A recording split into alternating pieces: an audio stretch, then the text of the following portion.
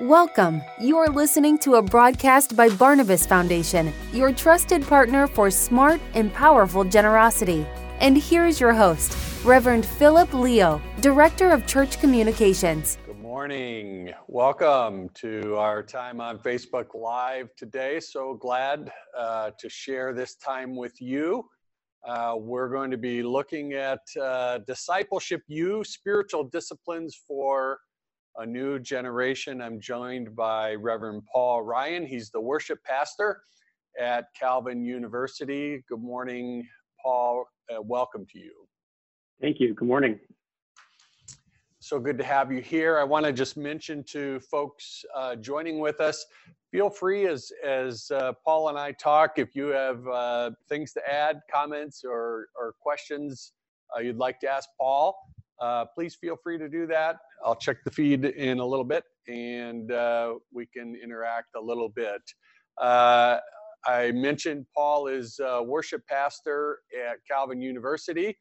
And he is most decidedly not on campus right now. He is coming to us from his home, as many people are working from home these days because of the COVID-19 virus. And we can talk a little bit about that in the course of our conversation, Paul, as far as the challenges, of course, that poses for everyone, but also for university students as well.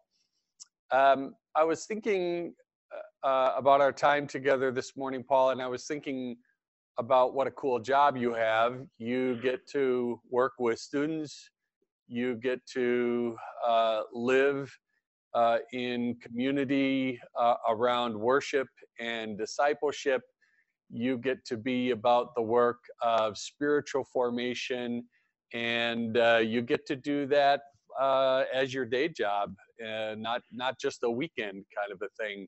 And I think that must be pretty cool. It is. It's really a joy. That's awesome.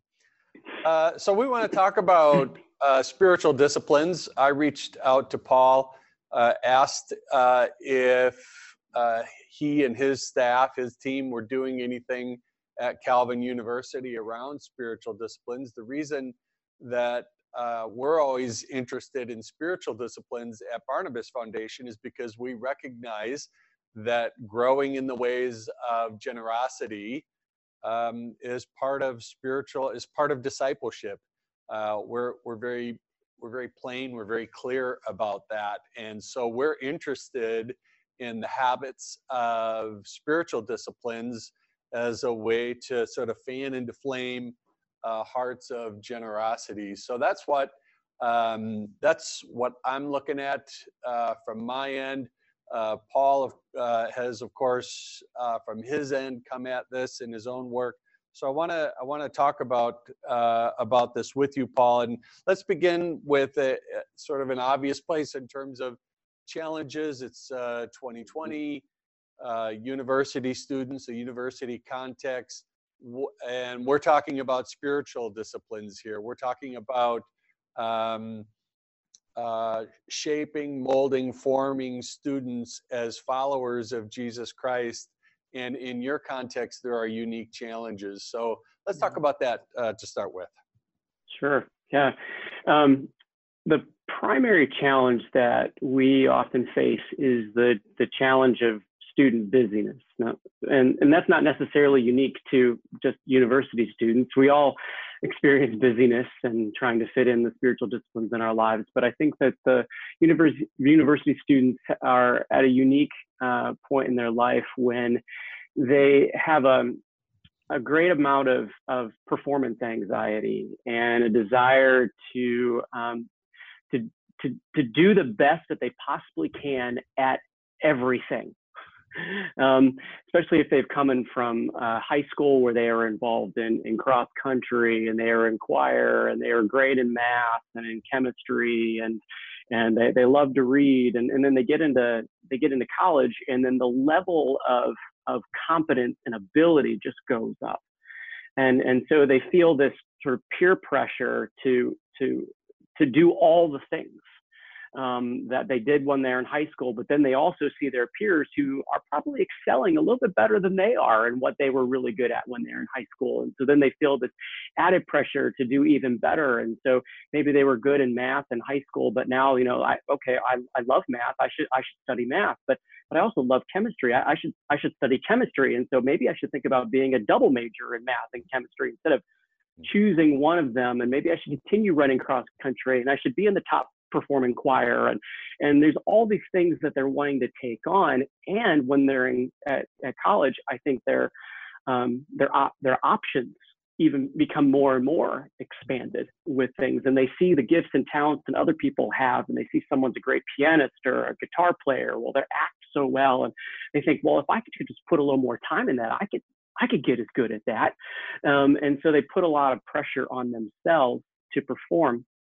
But then they also have just the anxiety of, I need to perform so that I can get a job after I graduate, or I could get into that graduate program, or I could get that internship. And the sort of resume building performance that they have this anxiety about, and they carry it with them all 4 years. And, Phil, you and I mean, no one comes up to and asks us, so what are you going to be doing 4 years from now? We never have to ask. No one asks us that question, but students when they're freshmen, they're asked right away, what are you going to be doing with your life? I don't know what I'm going to be doing next week, right? So they have all these questions. And so they just feel this anxiety that they have to perform, they have to prepare, they have to be ready.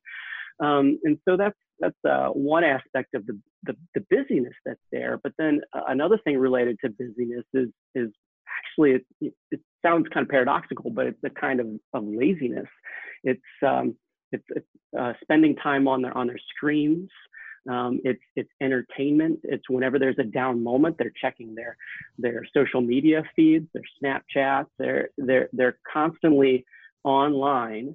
And studies are saying that among teenagers, the average is around 6 hours a day that teenagers are on their screens. And so if we were to even cut that in half, on the college level, which, is pretty arguable, that, you're talking 3 hours a day that they're on their screens. And so whenever there's a dull moment in their lives, they're on their screens, they're looking at something, and that takes time. And so the time that they might have spent in that quiet moment when they're waiting for their next class to happen, or a quiet moment, when they're walking to class, and they could be, practicing the spiritual discipline of wonder, or praying, but it's just not even on their mind because they're busy thinking about, I need to catch up. I need to know what's happening. I need to be engaged and entertained.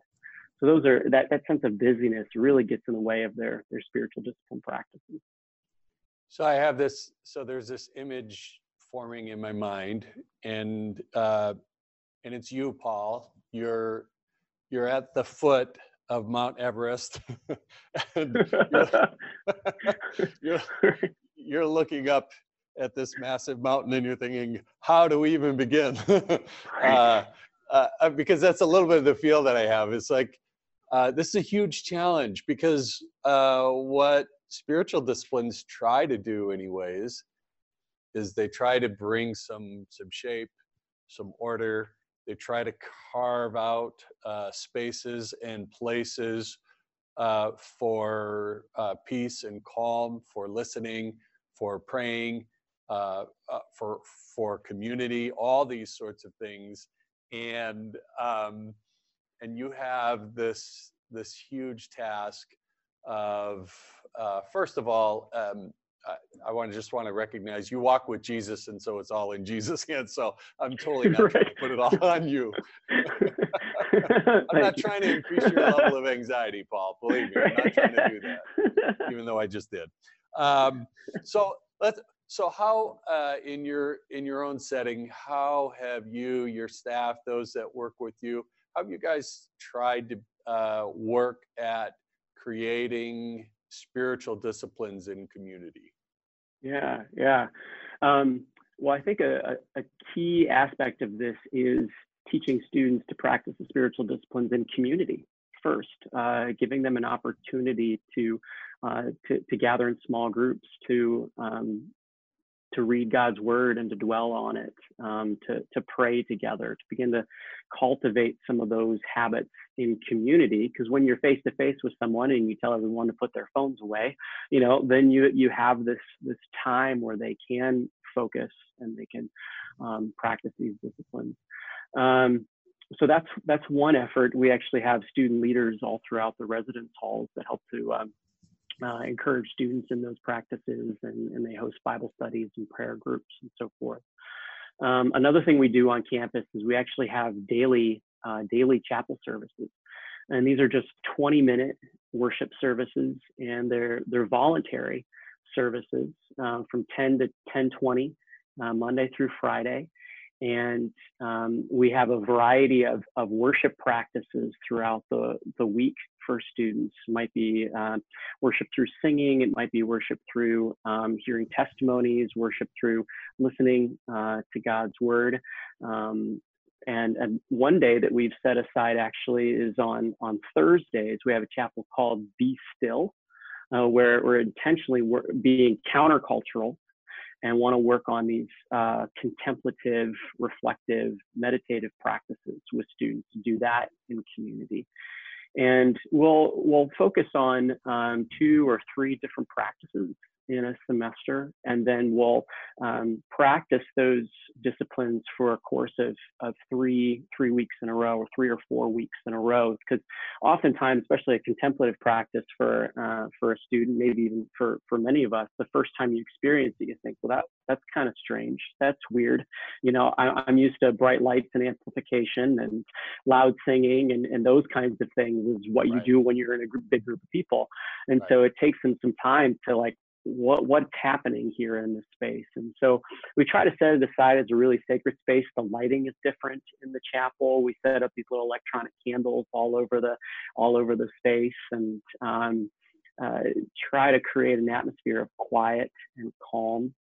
That if we have some music, the instrumentation is just maybe a singer with an acoustic guitar or a piano. And one of the practices that we do together is the practice of Lectio Divina. And we'll choose a practice or choose a passage. We'll put that passage on a small index card. And then we'll just guide them through the practice of Lectio Divina, beginning first with just breathing, centering ourselves, being fully present in the space, in the room. And then we'll have 2 people who will read the passage. One person will read. We invite a time of silence. Another person will read the same passage. We invite a longer period of meditation and reflection. Then the first person would read that passage again, and then invite people to share aloud in community a word or a phrase that people are, or that they're hearing God speak to them out of that scripture passage. And then we'll have a reading of it a 4th time, and just allow time for silence and allow people to pray to themselves during that time. And it's just that it becomes such a holy place for those 20 minutes that, so many people, especially even faculty and staff who come, will say, oh, I needed that. I needed that this morning.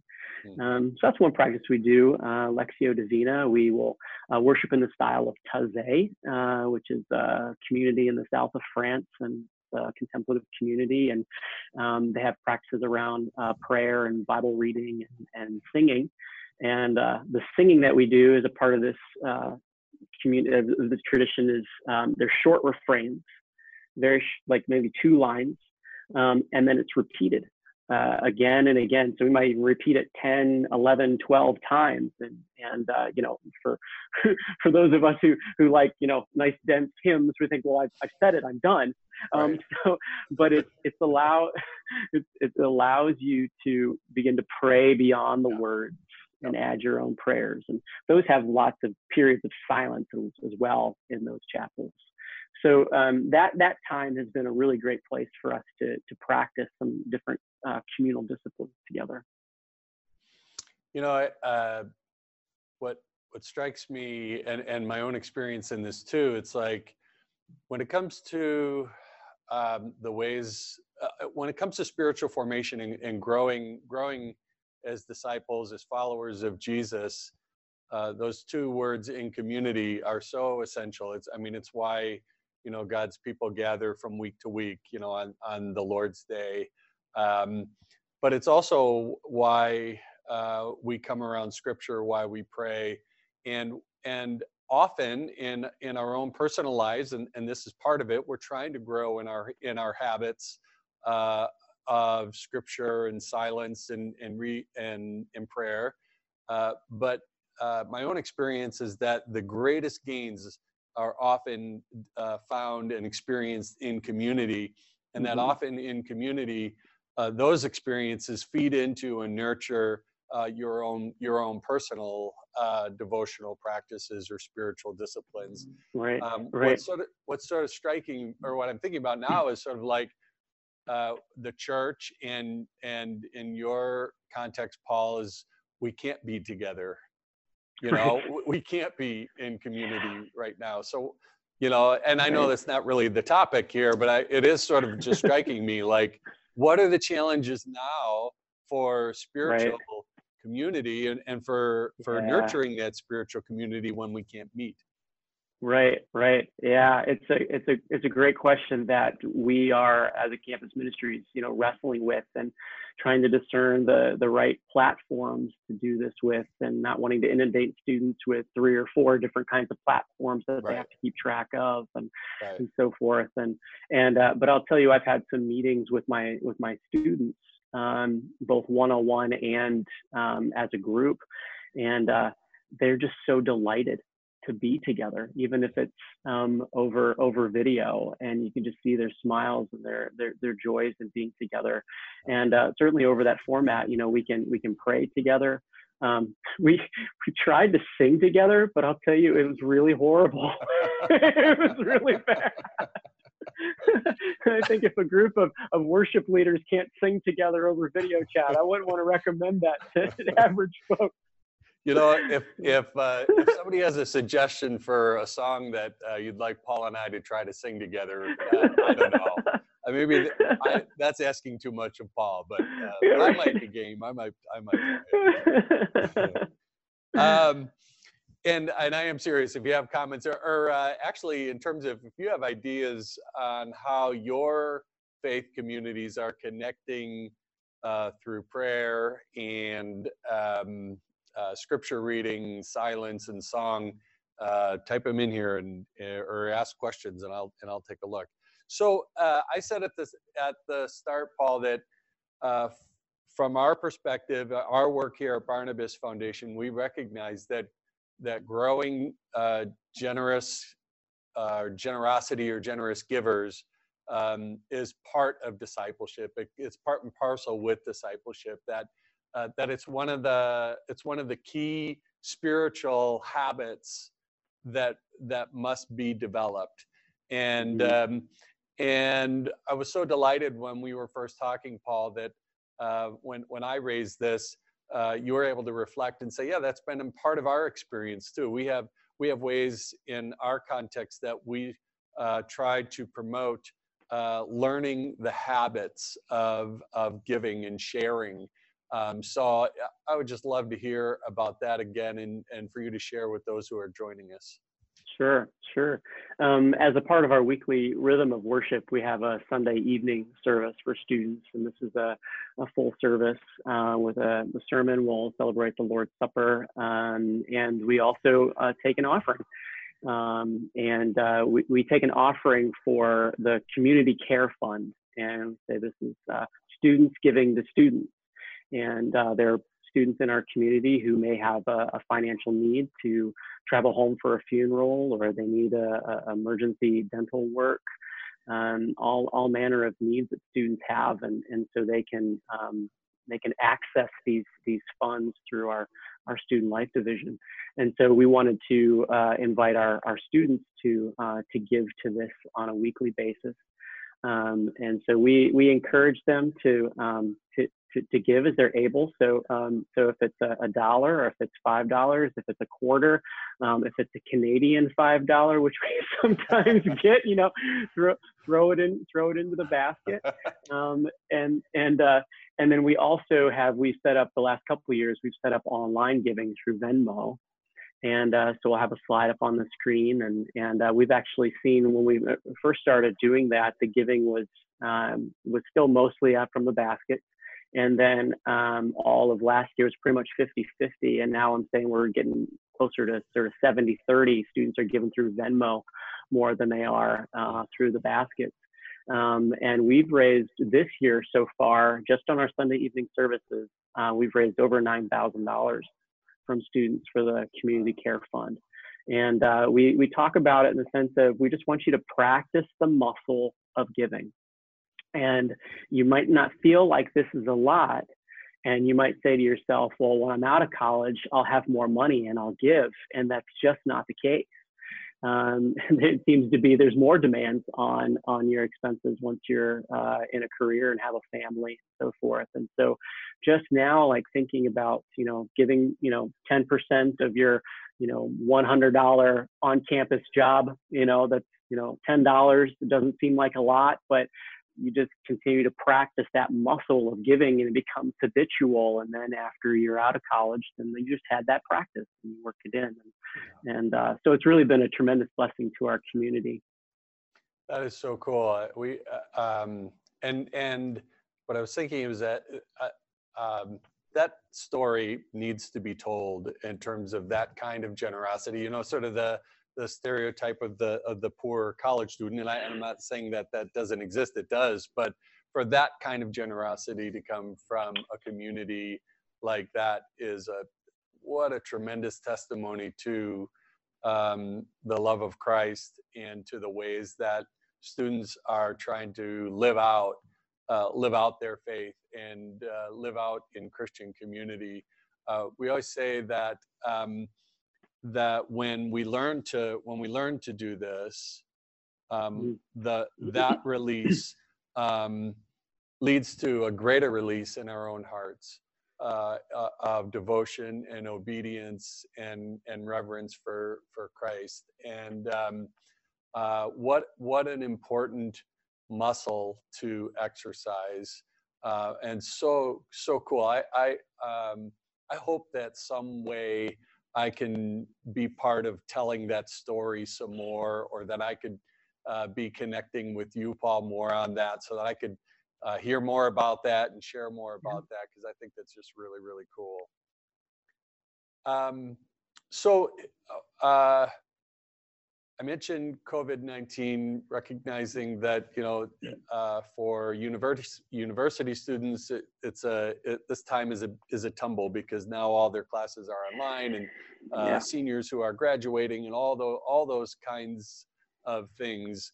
What spiritual disciplines give us is they give us the habits by which we can lean on when life gets shaky, right? And I'm thinking about that. I'm thinking about the students that are dipping their toes into, or maybe they're up to their eyeballs in learning to practice spiritual disciplines and learning to practice generosity. And I'm wondering, Paul, how do you imagine that serves them? Certainly upon their graduation, but going forward into their careers and communities where they live. Do you kind of have a picture of what that would look like for them? Yeah. Well, our hope is that the kinds of spiritual disciplines that they cultivate through their university years will be the spiritual practices that they carry with them the rest of their life. Anecdotally, I can think about how a mentor of mine taught me about scripture memorization when I was in university, and started just memorizing one verse of scripture a week, and kept a note card and made a little stack, and that practice continues 20 years after I've graduated from college, and that just stayed with me. And so as students are practicing these different disciplines and practicing these habits, then they can be with them in different contexts, no matter where they are. They things to fall back on. Yeah. And so one of the things we try to do is we try to introduce the students to as many different disciplines as possible. One of my colleagues actually introduces his students to baking bread as a spiritual discipline. And at each stage of baking the bread, you have a different scripture passage to meditate on and a different prayer to offer. And his students go off and they'll say, Pastor Matt, we're still baking bread. We're still baking bread. And that goes on into the rest of their lives.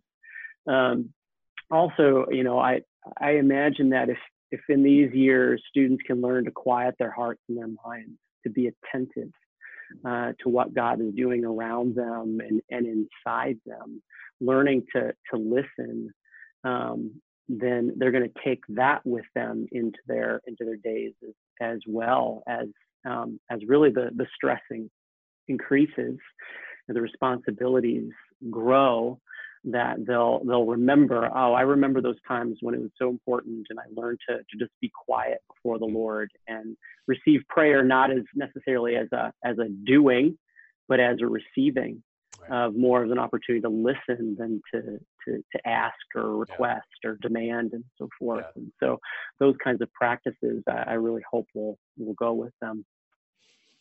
Paul, that is so cool. Let's stay in touch. So there is a comment on here, and that it's related to singing a song. It's from my boss Heather, so we'll have to take that into. But here's what it says. It says, please sing something from 90s contemporary Christian music. Carmen, Jeff Moore, and The Distance, Petra, and or DC Talk. All of these are acceptable options. All of these I know none of. So no. That's great. It's my answer,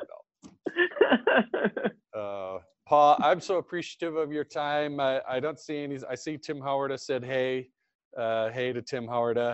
And now Tim just said, or just an old hymn. Go for it. And now I'm sorry that I said anything at all about it. So, Paul, it's been a pleasure. Thank you so much for working with me on this. Again, let's stay in touch. And thanks for folks that joined us. Hope this was useful. And we'll put it out on. We'll put this out on a podcast. We'll put it out in video format and put it on YouTube as well. Feel free to reach out to me if you have ideas about how we're growing spiritual disciplines, especially these days when we can't meet the way we'd like to. Thanks, everyone. God bless, and have a great day. Thank you for listening. This audio has been brought to you by Barnabas Foundation. Learn how we can help you experience smart and powerful generosity. Visit us today at www.barnabasfoundation.com.